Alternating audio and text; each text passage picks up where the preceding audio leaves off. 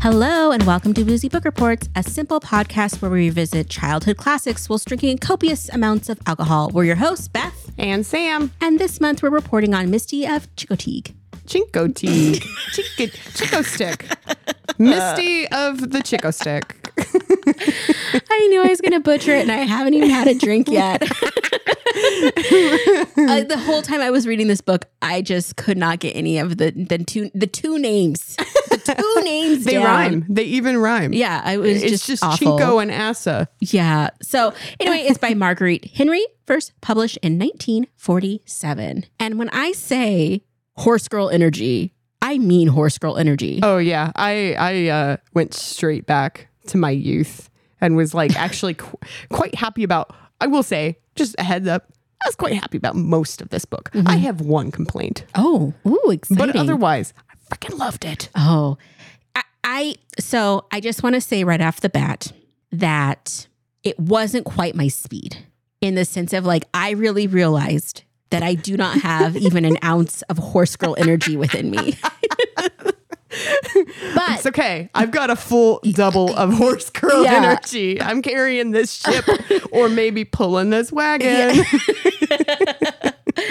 Oh my gosh. Okay. So before we get into the amazingness of this story and the wonder of everything HGE, let's talk about these drinks. Sam made two really beautiful drinks and one that I'm so excited about because it is flipping hot right now. Yeah, we'll start with the first one, which I actually think is going to be the one you like the best. So we're going to do the shit sandwich. And then you can finish with that one. So in the book, they talk about having blueberry or blackberry jam, and then they talk about when they're running up the beach, there's the blackberry brambles. So I went ahead and made a blackberry cocktail. So it is called a blackberry bramble. And it's a pretty traditional cocktail where a bramble is just some fruit smushed into some lemon juice with some booze and some sugar, and then you have a drink. And so that's what this is. It's a blackberry bramble, which is actually one of my husband's favorite drinks. And what's in this? What alcohol? Oh, sorry, gin. So I used Uncle Val's botanical gin because it kind of tastes like Fruit Loops to me. And so going for the kid theme. And then there's muddled blackberries, lemon juice, and simple syrup. And then I topped it off with a little bit of soda water. Okay. And so for anybody that wants to drink along with us, the recipes are available on our freaking TikTok. Thanks to my brother-in-law, Scott, who has pushed for this heavily. Yes, heavily. Love you, Scott. So we now have a TikTok and it's on our Instagram at Boozy Book Report. So there we go. Oh, it's good. It's light. Yeah. It ends with a little gin, but I like it. Yeah, it is a little ginny on the end. So a lot of times you can make this with a it's called creme de mure, which is French for blackberries, and you can make it with it. I didn't have any. You can also substitute that if you can't find it with creme de cassis. So it could be even like a little bit sweeter, but I think for the summertime, it's actually pretty nice. Well, and it's a beautiful red color.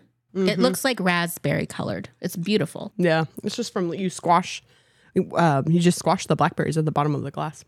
Oh, it's quite good. It's really good. Mm-hmm. Okay. All right. I can get down with that. Yeah. That one feels dangerous. There's actually not a ton of gin in it based on the volume that you have because I topped it off with the soda water. So that I think you could drink them quickly. Yeah. But it will not destroy you. Okay. That's good to know. Yeah. Other one will destroy you. Okay. Noted. So the other cocktail that we made is a horse girl favorite. So we made a mint julep in honor of the Kentucky Derby, which this is the official drink of the Kentucky Derby. And it's simple syrup. You muddle some mint into it, and then you put in some crap ton of booze, and then you put crushed ice over top of that. Oh, the booze is bourbon, Kentucky bourbon, which I think is required legally by the Kentucky Derby. Like if you don't, somebody in a very large ornate hat will slap you in the face. Oh, love with that. Dueling gloves or something. I've never had a mint julep before. I've heard of them. Okay, Sam just gave me the look of you trash. Oh, no. Just drink the drink. Okay, it's different. That was why I was making the face. It's a lot of bourbon and mint. And a little bit of sugar. I don't know how I feel about it yet. I feel like maybe this might be the only one I ever... It has a lot of mint in it. Yeah. It's like I'm chewing gum and taking a shot. I like mint. I like mint. Not this much mint. Maybe I haven't had mint. Leaves of mint. Okay. And I think it's normally in a smaller cup. I don't know. I don't not like it. This surprises me. But you normally don't like drinks with brown liquor I feel in it. I feel a difference though in my tummy. Like I feel like this one is coating more so than the gin. It's just booze and water. Whatever. I feel like there's a marked difference between clear and brown alcohol. That's true. I agree. Yeah. So whatever the brown is, do you like it? I don't not like it. I think it would be really nice on a hot day. Yeah. But I think then I'd be very hammered. Yeah. I think I'll like it a little bit better when so there's an ice dome on it and it keeps touching me and I don't like that. I think it's when it's like really, really hot. Like one, it's like super hot and humid during the Kentucky Derby. So I imagine that it probably is really nice, but then it probably melts also quite quickly. Yes. So you end up kind of just having like a constant old fashioned going on. Well, I'm excited. I like the drinks. I liked the book in theory. It was good. But we operate in practice. So overall, it was an interesting read. It was outside of my comfort zone. So much so that I'm going to share with you a little later. I wrote a HGE song for you. Thank you. Yes. Well, speaking of songs, when you came over, you put on some of my redneck jams, and I didn't realize you were just playing a playlist I had sent you a long time ago to teach you the ways of redneck jams. And I was like, I have that CD in my car. Oh yeah, Sam was getting down, happy. and she's just like, "This is a great song." I'm like, "Girl, you mixed this." It was country I've never heard before. It was Glenn Campbell, Randy Travis, Dolly Parton. Who else was in that? Oh, Alabama, Dixieland Delight. Love that song. Anyway, yeah, It was good. It's pretty. I mean, like I like lots of kinds of music, but there is something about when the like fiddle break comes in Dixieland Delight that I'm just like, and my ancestors are dancing to this. Like no. I also get that way about Foggy Mountain Breakdown. Oh, okay. Foggy Mountain Breakdown. I'm not familiar with that jam. It's bluegrass. Anyway. Okay. So I do have a couple fun facts about this lady. So she developed her love of literature when she was a kid because she had some kind of fever at the age of 6 that prevented? Oh my gosh. She's getting her on mint juleps, ladies and gentlemen. Basically, she couldn't go to school for 6 years because she had some crazy fever. And so she just read. And at age 11, she wrote her first story and sold it to a magazine for $12, which is a lot of money because she wrote this. This is her first novel in 1947. Mm-hmm. She's from Wisconsin, born and raised. I didn't know that. You're welcome. And her books are all over the place. Well, and a lot of them are about racehorses. She's traveled in many places in her brain. And this was a runner-up for the Newbery Medal in 1947. So I will tell you, I'm just looking here at the other books by Marguerite Henry. I have read Sea Star, Orphan of Chincoteague, Bridie of the Grand Canyon, Justin Morgan Had a Horse, Black Gold, Stormy Misty's Foal. I don't think I've read, maybe I did read Mustang. And I had a copy of Black Gold that's actually signed to her for my uncle. Wow. Signed by her for my uncle. And so I was huge. Like I read the crap out of Marguerite Henry books. Basically every one that the library had, I horse girled out and read the crap out of them. Okay. I mean, and even ones that we just had. It honestly makes sense. When I was reading the book, I was like, I smell Sam. Like, okay, before we jump into the actual book, let's read the back of the book. All right. So nobody could capture the Phantom. She was the wildest mare on Chincoteague. They said that she was like the wind, that the white map on her shoulders was her mark of freedom. Paul and Maureen Beebe had their hearts set on owning her. They were itching to buy and tame her and worked hard to earn the money she would cost. But the roundup men had tried to capture her, and for 2 years she had escaped them. Pony pinning day holds a surprise for everyone. For Paul not only brings in the Phantom, but her newborn colt as well. Can Paul and Maureen possibly earn enough to buy them both? A mystery. It's a little bit of a mystery. Two enterprising children. There was a few moments that my heart got a little tugged in this story. Sorry. Not that I'm completely emotionless, but yes. Well, it was a horse. And so, no. Yeah. There's a couple moments that just kind of like, I was like, oh. Yeah. Oh, that's good. Okay. The story starts out very differently, though, because I didn't know anything about this book going into it. Yes. And I was not prepared for a pirate ship. And, the gold, intro. And like the fact I never thought that they would take horses, ponies, as they call them, across the sea. Well, I'd never thought about that in my life. Beth, they're not native to the new world. Yikes. I'm so sorry. This is going to be so bad. I'm so sorry. I apologize in advance for my massive horse girl energy. I also have to admit to everybody, I'm not having the cocktails tonight. So this is just pure and sober excitement. Yeah, it's another level. Okay, I have to say though, so the story starts out, you're like, it's this just horrible storm at sea, and it's setting the stage for these horses that are like been in the cargo bay forever, and their hay is old, and they're trying to get to Peru so they can like. Captain's kind of a jerk. He's not really. But I had a note, and I was like, this is interesting because the first few pages gave me romance novel vibes. It was a dark and stormy night. Because he talks about. He plucked nervously at his rusty black beard as if that would help him think. And then there's another time he's like, cupping his hands to his mouth, he bellowed orders. For whatever, I don't know what mood I was in reading this, but it was just like, just because it was like a pirate ship and it was in a storm. I bet it was this line that really got you going. The captain of the Santo Cristo strode the poop deck. Yes. I don't know what I was thinking, but I had this note that just said romance novel vibes. It is very romance novel. I would agree. Like, it's a dark and stormy night. They don't know if they're going to make it. And she's very descriptive in the way she says things, but it stopped there. As soon as... There's also horse romance. The stallion is like taking care of his mare. Yes. So there's horse romance. So I just felt that this was an entryway, an entry drug into the romance novel world for horse girls. Like, honestly, if she had been like 10 years, maybe 30 years later, she would have written Twilight for horses. This would have been like, he was a thoroughbred and she was an Arabian. Could they find love? Those are two horse breeds, just for the record. I do know that. Yes. I don't know much, but I do know those two breeds. Good job. Anywho, so the storm happens. Blackbeard is just rubbing on himself and cupping his mouth and, really worried about getting his gold. And they end up like basically like crashing into something. I can't remember. Yeah, and like into a slow or something. Yeah, they and like then run into it. Not all the horses make it, but a lot of them make it. None of the people. None. Well, I thought that. Well, the captain got up the first time. Yes, and I don't think he got up the second time. There's not another mention. Yeah, and then the horses, like it took them.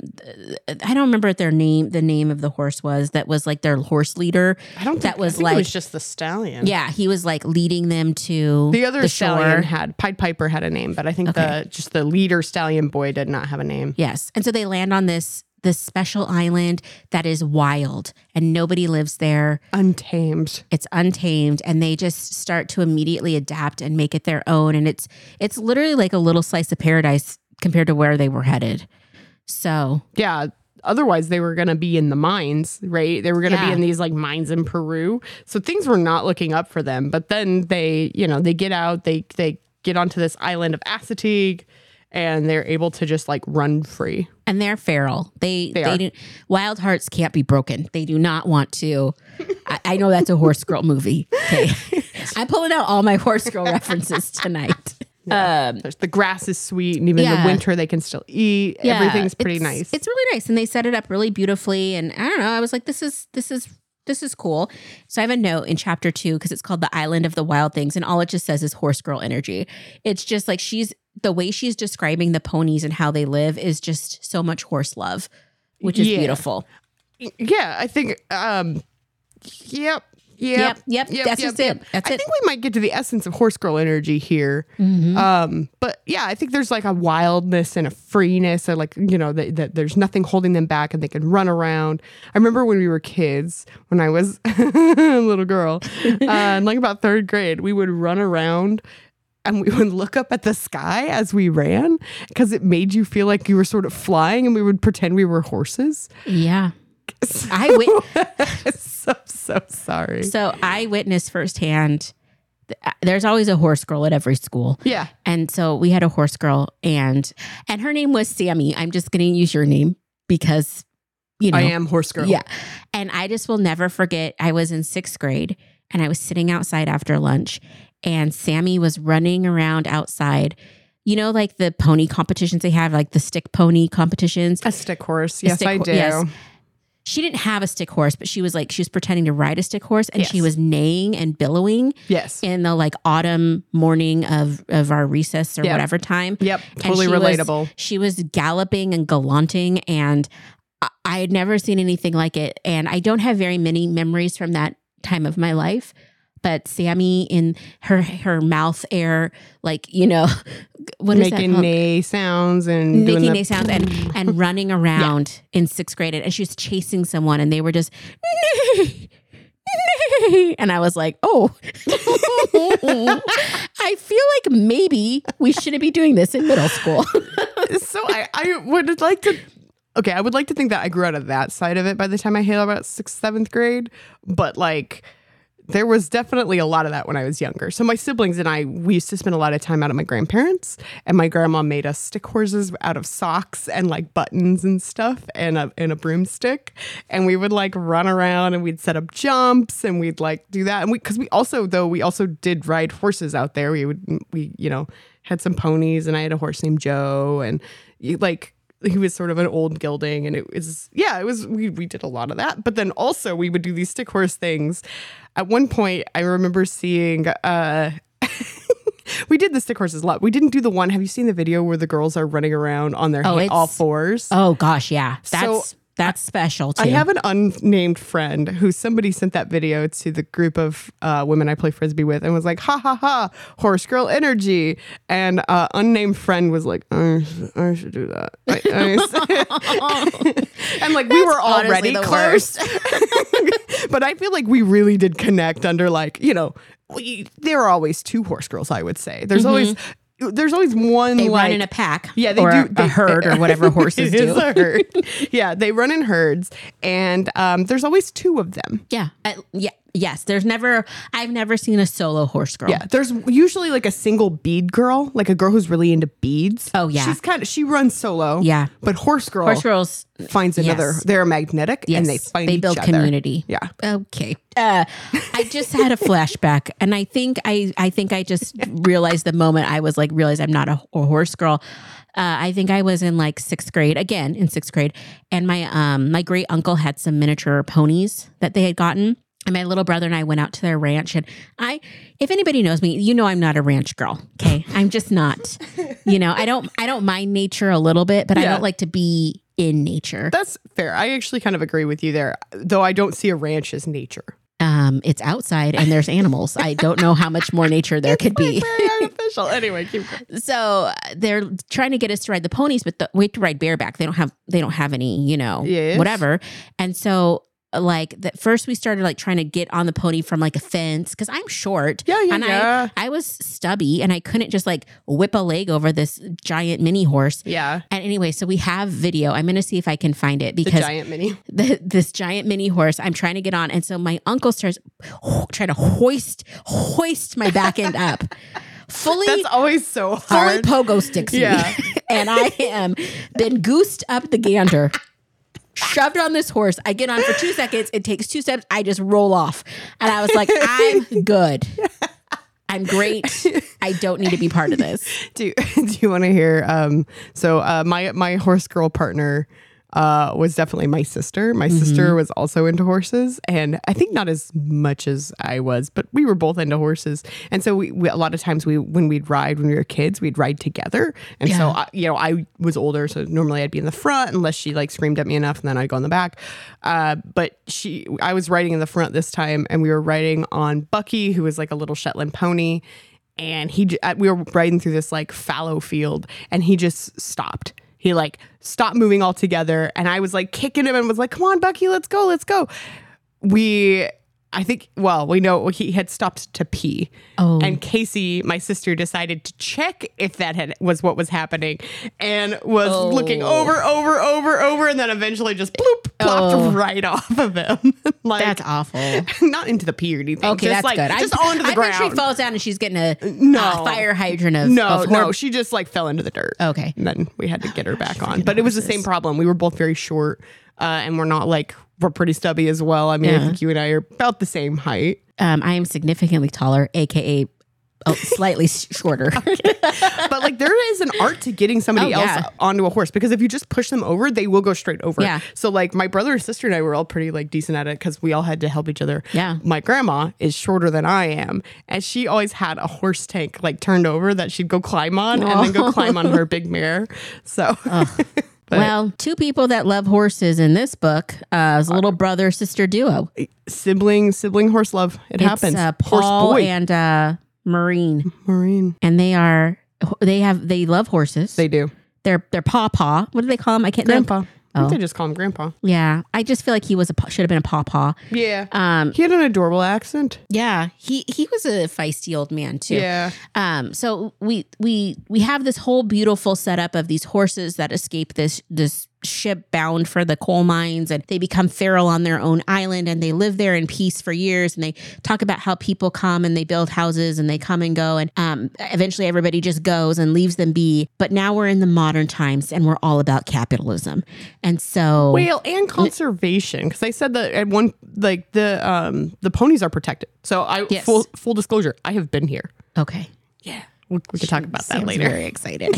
No, I've been here. Like when we were kids, we went to DC and as a family trip, and that was like one of the things I was like, we need to go to Chincoteague because I want to see the ponies. And so we did go to Chincoteague. They're like real. I saw a picture of them. They are real ponies in water. Yeah, yeah. We took a boat tour around the island of Assateague. Yeah, I get boat sick. I get motion sick. But I did not care because you're like, I gotta see them damn horses. And I was like, yeah, horses. But yeah, we went and saw them, and it was like one of the coolest things that I had done up to that age. And because I was into politics and horses, so like DC and I was also a nerd. DC and Chincoteague Island were like the bomb diggity. It was like the tits. I was like 8th grade me was like, oh my god, I love that so much. You're like, I get to see the Constitution in a horse. Yeah, that was it. I mean, yes, you were there. Yes. Okie. So, but like, the island itself that only can support. I mean, it only can support so many, right? So some of it is they basically call the herd, to like do some conservation. I didn't remember that part of the story. I just was sad later on. Anyway, so the kids are visiting the island with their grandpa, and the brother and sister, they're like on the beach and they're finding stuff, and I think they find a bone and all this stuff. But then they find this wild pack of horses, and there's this infamous horse that nobody can catch that everybody wants, the Phantom. And they see it, and they have like a little encounter, and they get very excited because this little, what do they call it? The roundup? I don't know. Oh, the pony, whatever they do for the conservation. Yeah. So they whenever they grab some of those horses to thin out the herd, it's coming, and they've decided they're going to try and get Phantom. Yep. And they know it's going to cost about $100, which is a lot of money in 1947. Yes. I actually wrote this down. $100 in 1947 is about $1,300 now. Wow, that's a lot. So it is quite a bit of money. And they hustled for it. They worked really hard for a long time. They were selling stuff. I just can't imagine saving up $1,300 as a little kid, 8-year-old. Yeah, yeah, it's kind of impressive. So it comes. The penning day comes, and basically Phantom has escaped everyone for 2 years, and then doesn't Paul catch it?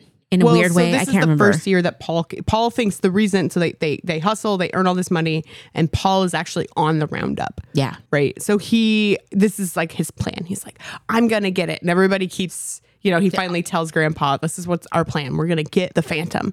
And Grandpa's like, maybe you just don't get bucked off your horse and listen to your boss. Like, maybe you just take some orders. Yeah. And then he's like, no, I'm going to get the Phantom. And Grandpa's like, listen to the freaking boss. Yeah. And so he goes off and he's on the roundup day. And so they are rounding all the horses up, and then darts off. Yeah. And basically Paul gives chase and realizes it's not one horse, but it's actually 2 horses. And one is Phantom. And the second one is Phantom's little baby. Misty. Or who will be the one? Yeah.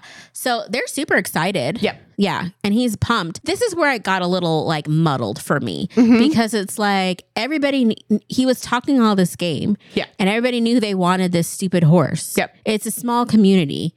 And well, no, they had kept it secret. So because they hadn't told very many people, they had told. I thought that they told Grandpa. I thought they mentioned something to the fire chief. They had not. They were going to tell the fire chief. This is where the issue. So they had kind of kept it secret because they didn't want somebody else to go in and like buy her before they had the chance and before they knew how much money they had. So they kind of like were being goobers about it and were being a bit secret. But I was super annoyed because I'm like, I feel like if you catch it, you should be able to have first dibs. And that's not how it worked. No, that's just not how. Otherwise, like all those guys just constantly have horses. But also the other thing is like it's a community effort, right? There's the roundup, but then the boat people also do like because they have 2 classes of people on Chincoteague, right? You have like the horse people. That's what like Grandpa says. You got the horse people and you got the boat people, and then the boat people help basically funnel them through the channel. Mm-hmm. Boat people are a different class of people, especially I think mid-Atlantic. Yeah, I would assume so. Like here, boat people is a little different, I'm guessing. Yeah, here it's like a dude who has a boat with too big a speaker that's like rolling down the Columbia. Yeah. And like occasionally goes salmon fishing. Yeah. But I think it's more... It's like fishermen. And people with accents that aren't the same as the mainland next to them. Yeah. Like Gullah Gullah Island. Okay. What? You didn't ever watch Gullah? I'm significantly older than you, although I probably saw what I was babysitting. Okay, so I have to say, my obsession with Gullah Gullah Island. Again, this is just the episode of Sam's stupid obsessions. I am fascinated by islands and isolated people, and so the fact that like you have a whole community that's not very far, like able to basically develop their own like their own accent and their own language and their own dialect just blows my mind. And so I don't know, I think it's super cool. So I always thought that was super fascinating. So like my obsession with Gullah Gullah Island was like, why is there this island that has this yellow frog on it in this like Nickelodeon cartoon? And then I was like, why do they have different accents? And then it turns out it's because like they were kind of isolated for a long time. I just love the way your brain works. Like I literally don't think about anything. You don't ever like see an island and be like, where do they go to school? They can't have, who do you go to prom with?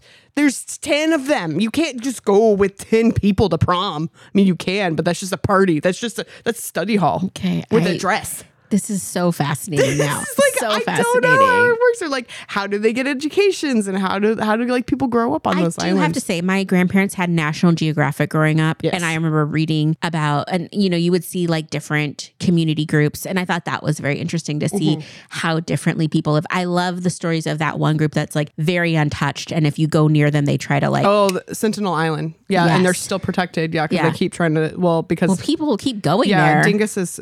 The plural of dingus I've established this last month is dingai. Okay. Many dingai have gone there with like the goals to convert them and give them diseases. I don't know. One guy tried to go during COVID. What a donkey. Oh my gosh. It's just so freaking selfish. Do you know about the people of like Tristan da Cunha? No, I don't, Sam. Enlighten me. Okay. So one podcast, if you're listening to this podcast and you're like, damn, I need a podcast about isolated people on islands, Extremities podcast, super fascinating. It's the guy who does Windover Productions on YouTube, actually. But he had a podcast called Extremities. And it's just, they literally just focus on islands, very isolated islands. They do Svalbard. They do one in the Pacific. Yeah. Anyway, Tristan da Cunha, dream. I really want to go there just because I want to be so isolated. I don't know.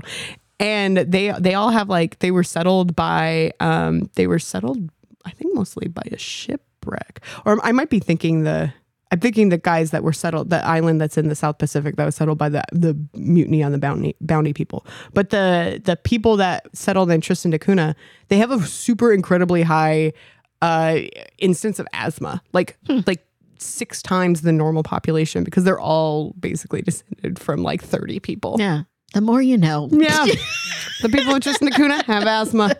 Jeez Louise. Sorry. Amazing. Your editing in this is going to be so fun.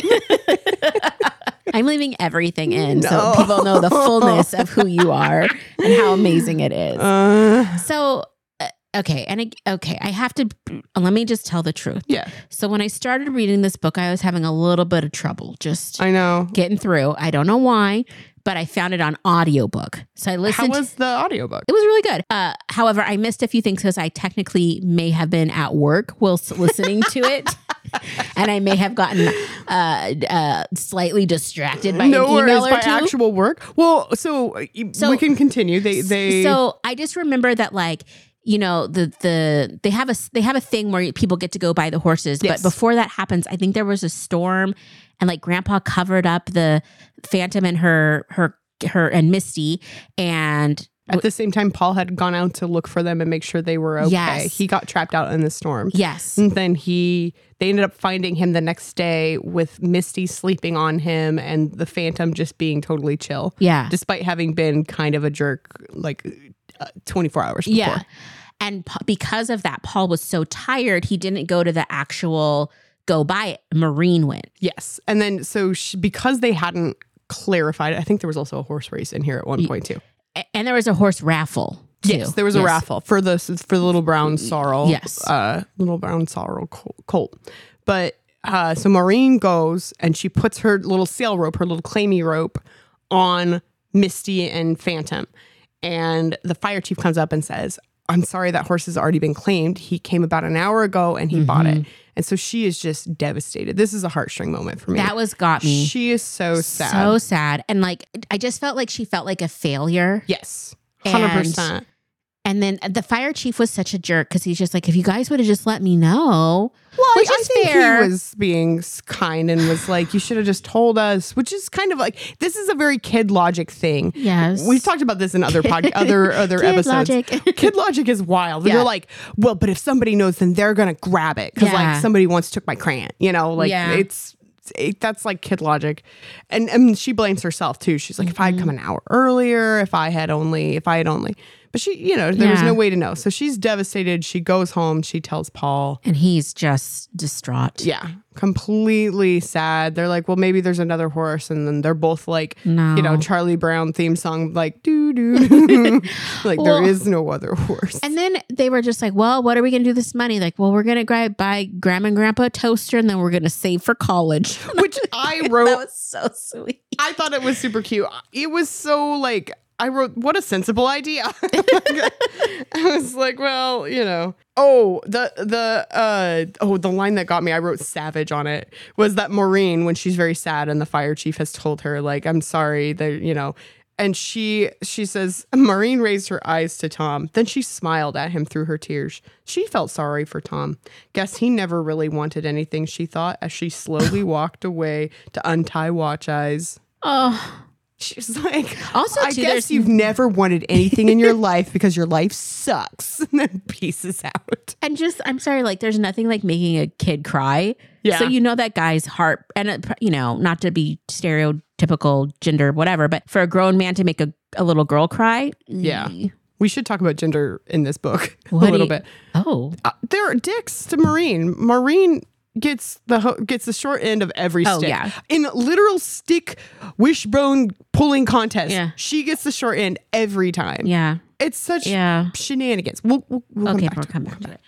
So they're super sad. They're super sad.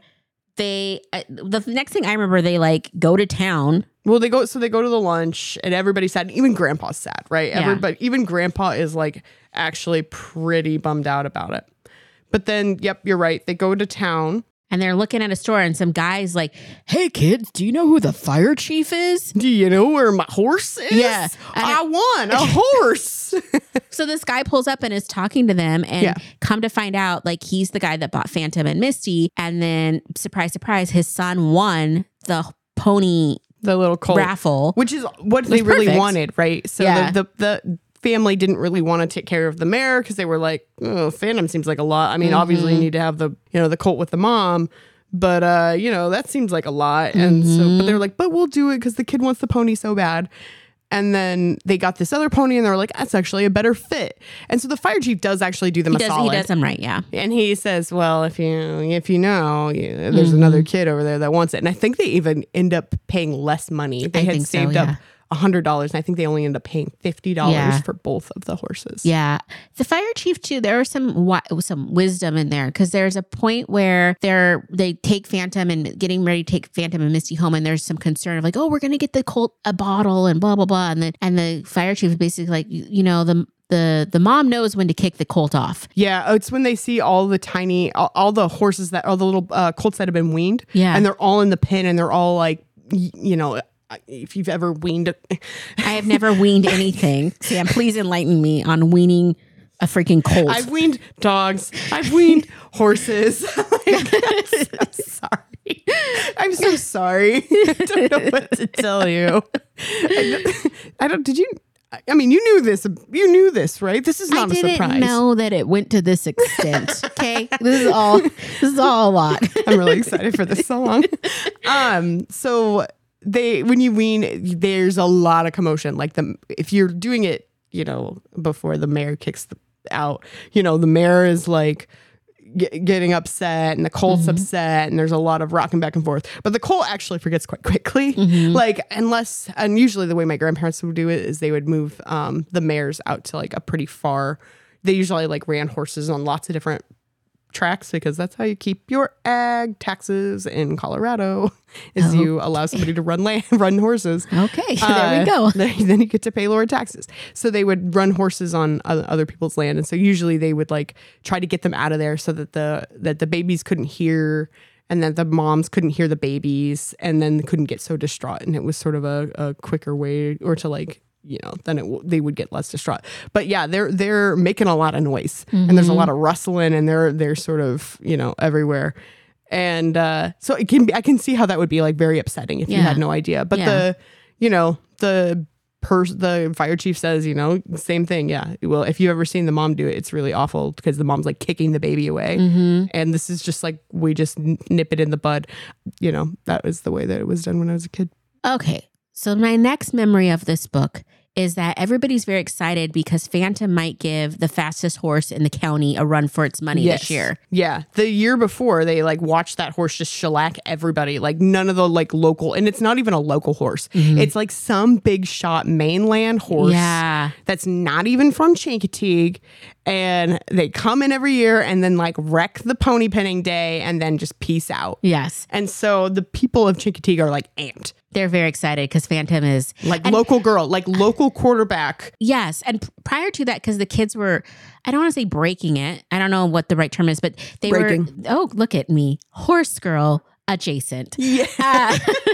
But they were like, and they had lots of questions because the horse wouldn't take a bridle. Like it wouldn't really be fully horsed out. Yeah, it wasn't like broken in the traditional sense of like, it was take a bit. Yeah, okay, that's what it is. The thing in its mouth. The metal thing is a bit. Okay, what's a bridle? That's the headpiece. The headpiece. Okay. Yeah.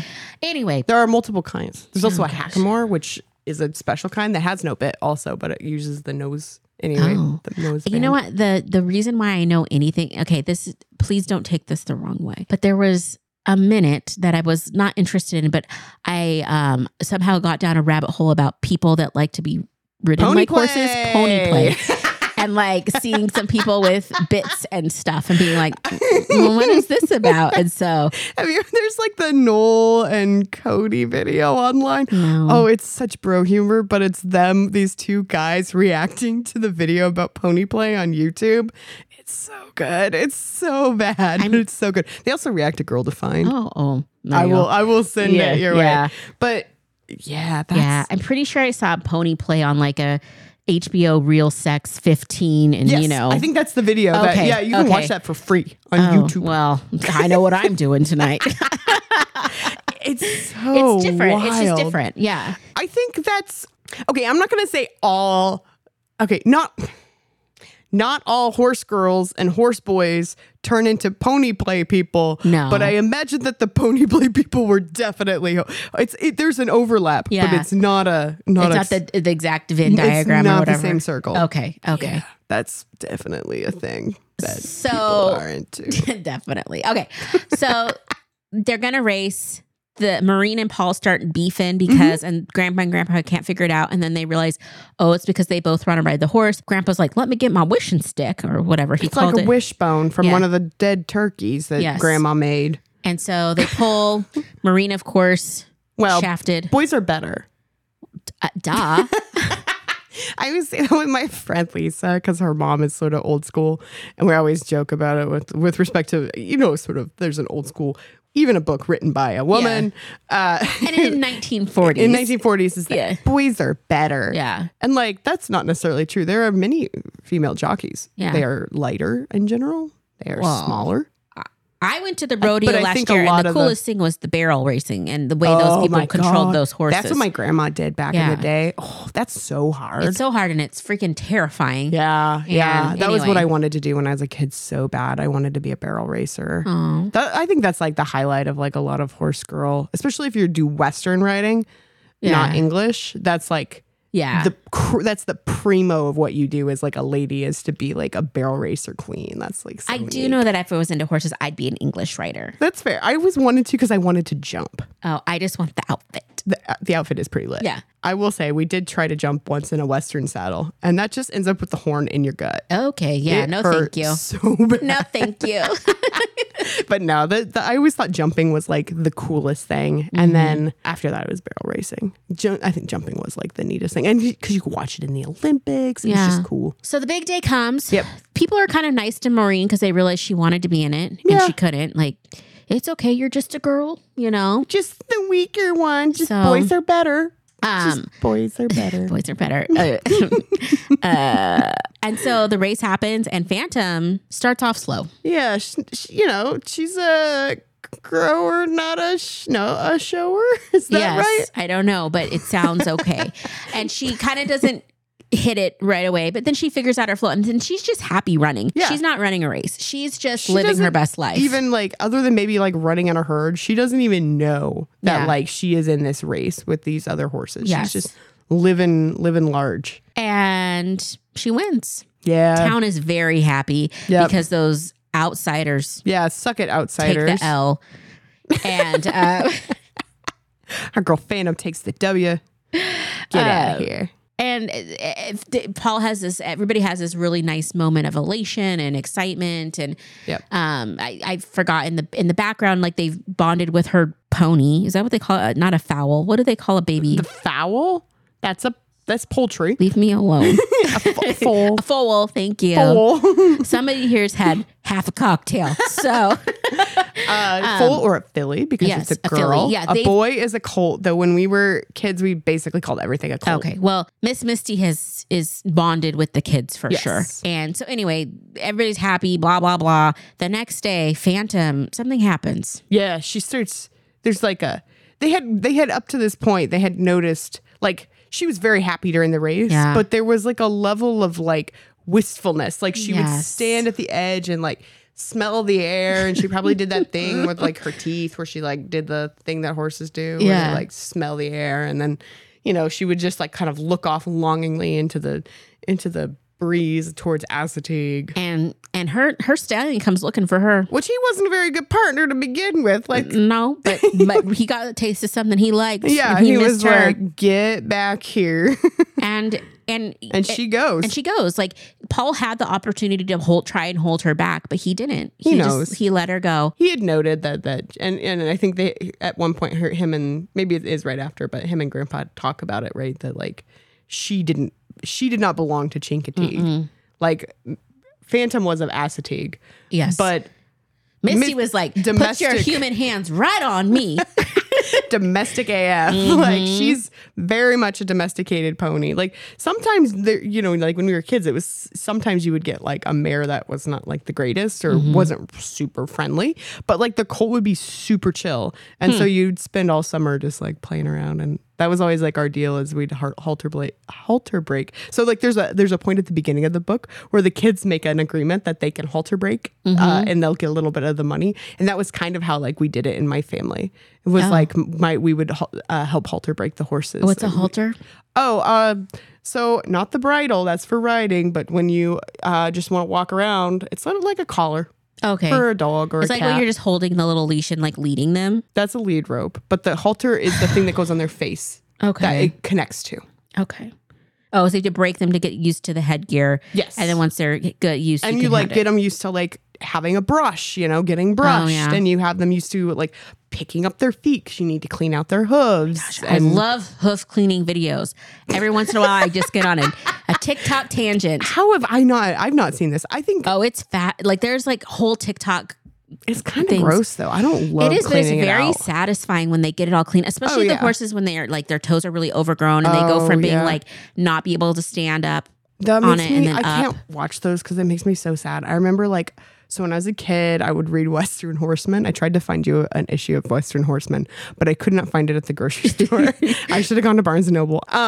Anyway, they like would every so often feature like one of these like really sad, or the fence post, which was like the sort of Colorado, Nebraska, Kansas, Wyoming, like local ag news. They'd always have a story about somebody who was like basically a hoarder or like didn't take care. And that was like the one thing you'd always see is like they'd have the overgrown hooves. Yeah. And it just broke my heart every time. So like I can't watch them when they're overgrown like that because it's like they have plenty that are not though. Yeah. And that's fun. And seeing how horseshoes go on, like I watched a horseshoeing video. The next horseshoes are wild. That's super cool to watch. Farriers. I had to call my horse. Well, I have a friend that is very rootin' tootin'. Yeah. And she like has a ranch and stuff. So I called her and I was like, girl, because I know people like, just Google it. I like to talk to humans sometimes that are subject matter experts. So I was like, how does that not hurt their freaking paws? And then we had a big, I know they don't have paws, they have hooves and it's like a fingernail, blah, blah, blah. But we had a whole conversation and it was really good. Well, and it hurts worse if they're like constantly scraping them off, It'd be like you scraping your feet. If you have to walk in a place where like, on concrete or something, it's better. It's like extra, it's like putting on shoes. Yeah. Yeah. It's like putting on shoes. Hence the name. Yeah, horseshoes. but anyways, there's a whole culture of horse cleaning. And I need to tell you this. Okay. This is the only thing I will get horse girl excited about. This is the one grain of, and I won't say a grain, but the molecule in me that is horse girl, is I love watching deshedding horses. Oh, when they have the curry combs? I don't know what it is, but it looks like a grate. Yes. Yeah, it's a curry comb. And then they also use a weird squeegee. It was, and I was just like, it is so satisfying to see all of that like growth come off. I'm like, I'm here for it. When they in the spring, when they like shed their winter fur. Yeah. I didn't realize they got so furry. Mm-hmm. There's just a lot of ways to horse, Yeah. I don't know. That was always a big deal because like the national, God damn it. I feel like I'm like outing myself so hard right now. So the National Western Stock Show is usually at the end of January in Colorado. And so the horses are a little furry, but if you want to like compete or you want to sell your horse, a lot of times they'll actually like trim them down. They'll like shave them and get the winter hair off. But a lot of those, especially if they're like the fancy competitive ones, they're in like heated barns and stuff. But you always have to keep them warm. I just remember do you remember in like the 90s or early 2000s when like people started using horse and mane hair, like horse shampoo in their hair? That was like a thing. Yeah, sometimes you don't quit. I don't use it now, but I did use it. Sometimes it wasn't just the 90s. I just remember being in a Cosmo or something at some point. Like, try it out mane for and tail. thicker hair. Yeah, I'm like, good. I totally used mane and tail growing up. Oh, that's amazing. And every so often I see it, I'm like, maybe I should like revisit that. No, you did used to have horse girl hair. I did have really long hair. And I don't mean because it was long. It was just like that aesthetic of like long flowy hair. Yeah. Big long braid. The braid. Yeah. I do miss a braid on you. Yeah. That used to be like kind of the OG. When I was reading Western Horseman when I was a kid, it was like late 90s, early 2000s. That was the tits. Mm-hmm. Like that aesthetic of like your tucked in shirt, your pleated khaki pant. It was that or the jeans that were like a little too long. So they had to stack them like a little bit scrunchied. It was like a very cool look, and there was always like a Cruel Girl shirt. That was like the brand. I think this Cruel Girl is still a thing, but it was like Cruel Girl brand shirt or a Wrangler shirt, and then your belt with like Montana Silversmith buckling on it.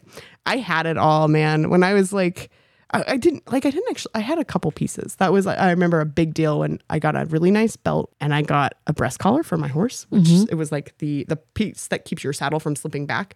It goes across their front. And I had one with like silver pieces in it, and it was like very fancy. It was way too fancy for what I was doing. It was like the only thing I had that was very, very like it's fancy. Just, again, it's like a whole nother culture. Oh, it really is. It's like a whole nother thing. Yeah, it's not, I will say, I think not unlike things like triathlon or biking, where it's very much like a gear sport where you have a fancy horse and you take care of your fancy horse and your fancy barn and your fancy. And so there is like a certain attraction. And there's also, I think one thing about it is that there's like levels. And now I say this as somebody who's like only experienced it as a kid. I didn't ever go show. My grandparents sold paint horses. My grandma back in the day was a trainer for race horses. They did quarter horses. And then when I was a kid, they had paint horses. And just sold them for like, later some of them did some racing, but most of them were just like for horses just to like have, or for breeding paint horses. And yeah, I learned a lot about that too. But you know, they were sort of at the low end level, not the lowest, on like the cheapest level, but they were like lower class as far as like horse people went. They were like just breeders, and they would sell their horses at the stock show, and that was basically it. They weren't like, occasionally someone on to like race in the Colorado Fair circuit, but that was about it at the point that I was there. But there are some people that, and like the thoroughbreds, the like race thoroughbreds. Like it's a whole nother world. Much money. And a lot of big money. Yeah. Yeah. Horses are expensive. Even if you're a poor person with a horse, horses can be expensive. Yeah. And they're finicky. Like all of a sudden, like your horse is fine one day and the next day its stomach turns over and you have to bury it in your backyard. Like it's that not... I'm sorry. You can't legally bury them in your backyard in the state of Colorado. I think in Washington, can you? I don't know. I never looked. What them do you up do there. with a horse? There's like a person who removes them. But we should, and on a happier note, horses are so fun. I want to go riding, but I'm so scared to ride and I don't want to be that lady that was like, I used to ride, and then sucks. We know so some much people with horses. at it. So, so I went riding with someone a few years ago. Yeah. And first of all, I didn't know what I was doing because I'm not a horse person. I think I've ridden a horse 3 times in my life. One time with my campfire girl troop, and it was like a trail horse. So it just waddled down a trail. Yeah. It was very simple. The other time was with my friend who had horses, and it was terrifying because she was so tall, and not the person, the horse. And it was just like, this is awful. And we were on a road. I'm like, it felt so wrong to ride a horse on the road, but whatever. We were in Kentucky, or we were in Finley. That's like the most reasonable thing I've seen on a road in Kentucky would just be a horse. Yes. I've been chased by dogs in Kentucky. Yes. Then the last time was with a coworker who has horses. And so I went to go ride. I don't have boots or anything. And then the place we were going, like, they were like, you have to have boots. So I'm like, try to shove my girthy calf into these very small boots. Yes. And so the boots are scrunched around my ankles. So I'm like, well, this is a problem in my family because all the women have big calves. And everybody really struggled. My grandma mostly just rode in tennis shoes. And then I was holding the thing, and I guess I wrapped the rope around my hand. Sam's giving me the death look. I don't know. And so then if they take off, I wasn't thinking about it. The rope was too long. So then like my coworker casually unbound my hand so I didn't get my arm ripped off. And then I had to get on the horse, but I had to get on a platform to then sit on the horse. And I was like TMI, but like I was like raging period. And the last thing I wanted to be was on a freaking horse. Yeah. And so I'm sitting on the horse feeling awful. Yeah. And I'm like, this thing is I'm so short. Yeah. And it was so tall. I was like, this is awful. And if this thing takes off, I'm dead. I was like, get me off this horse. I lasted for maybe 2 minutes. And I was like, I'm good. Thank you. Did you have to like saddle them up and stuff? Or They did all of they that. Did all of it? But I did feed the horse some carrots. And then I got not scolded, but reminded maybe not to totally cut my hand. So No, because they'll bite. Because then they can bite you. Yeah. Sam, again. I know. I'm like, of course. No, don't you know? Nobody tells me that anything. The horse can bite your little. No, you got to keep them flat. I found that out, but it's I just feel like your coworker actually. I think we could maybe be okay. I wasn't set up for 100% success. Because like I was a complete novice and just like it's just like a big dog and it's like not. It can literally kill you. But like if you don't know those things, like those were all things that was like constantly things I was told as a kid. You know, like I mean, I don't feel bad about it. I mean, in hindsight, I'm glad my arm didn't get ripped off, but whatever. It was fun. You didn't spend a lot of your summers just sitting on a fence next to your horse. So which I did. I wasn't even riding the horse. I was just sitting there next to him being like, I love you, Joe. You're so pretty. The same way I talk to my cat.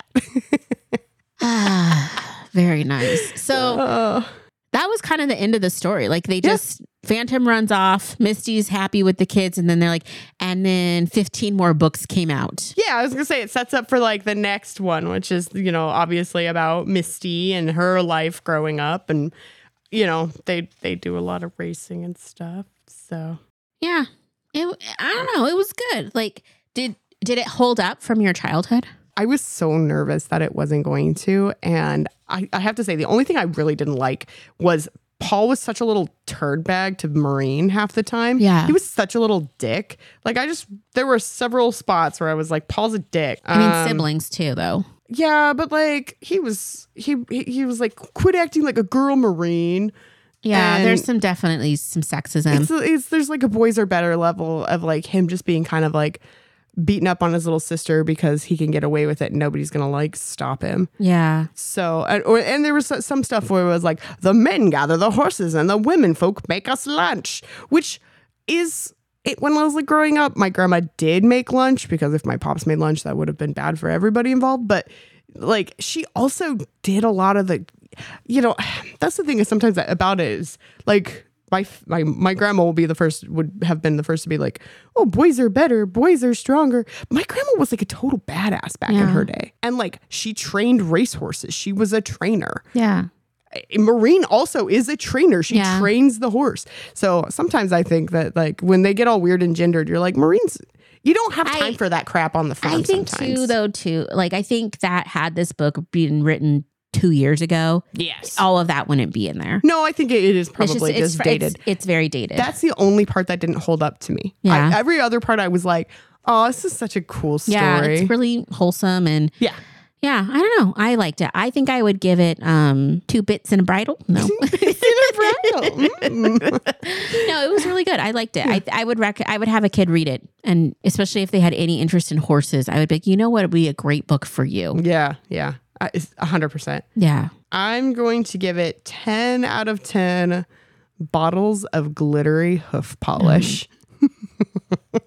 Which does exist. I know. You showed me a picture of you painting your foals, not your foal. I just showed you the bottle. Yeah. I had a bottle of it. It's nail polish. It's good. It's good. Well, I want to share my song with you. Oh yeah. I'm excited. So I don't remember the tune, but basically what had happened is this.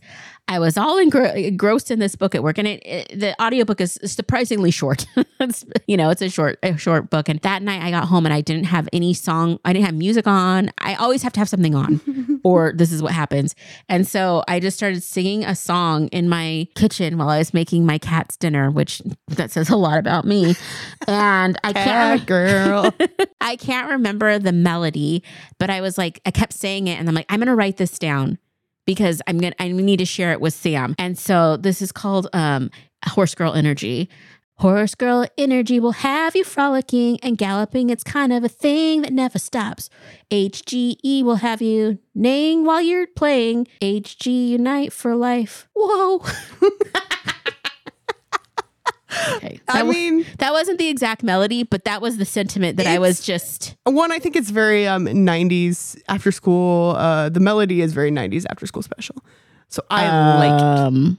Yeah. Yes. The original melody was much better. However, what happens for me is I'm an improv songwriter. Yeah. And so then if I don't record it right away, I it's thought gone. It was beautiful. I thought it was beautiful. I just really believe that horse girl energy is something you just can't lose. And it just sticks with you. I don't know what it is, but I think it does. And even, I will say, there are girls that don't have horses, that didn't grow up around horses, that also have mad horse girl energy. Yeah. It's like, I think, honestly, it's like an intensity. Yeah. It's like an obsession, a tendency towards obsession. Yeah. It's probably just, unrecognized ADHD. 100%. 100%. Well, crack that code. There we go. But it's like obsessiveness. Yeah, absolutely. You're like, I will wear horse shirts and I will act like a horse and I will read horse books and I will tell you horse facts. That's horse girl energy. Absolutely. So we're taking a departure from HGE for next month's book. We are reading The Face on the Milk Carton. Oh. And I have to be truthful. I never read the book, but I saw the made-for-TV movie starring Kelly Martin. I don't even know who that is. She is an amazing actress, and I think she was in a show called Life Goes On, which was a revolutionary show at the time because one of the main characters, which was the early 90s, got HIV. Oh. Like her boyfriend got it or something. Anyway, not what this book is about. It is about a girl that sees her face on the back of a milk carton and her journey to figure out what's going on. Oh, that's going to be cool. Yeah. I'm excited. The made for TV is amazing, 90s. Campy. So good. So Maybe good. we should watch it too. I think we need to. I think it's a must. Okay. But I'm kind of excited. A little heavier than this story, but just two I'm whimsical kids raising $1,300 for a horse. So yeah, go grab a copy at your favorite local bookseller or your library. We love to support the library, and yeah, I think it'll be good. Any last thoughts on who you are as a horse girl? Or let me ask you this as a last final thought of this podcast. Do you have any advice for the horse girls out there? The horse girlies that are still girls right now. For the horse fillies, the filly girls? The filly girls that are, 12 years old right now and just living their best horse girl life. When you get to college, go get checked out for ADHD. It'll make things a lot easier. But, embrace it. It's fine. It's a vibe. It's a lifestyle. And you may be running around right now with a little stick horse and, with making your brother crawl around on his hands and knees while you yell yah on top of him. You'll grow out of it. But your intensity will take other forms. So embrace it. Mm-hmm. That's some good advice.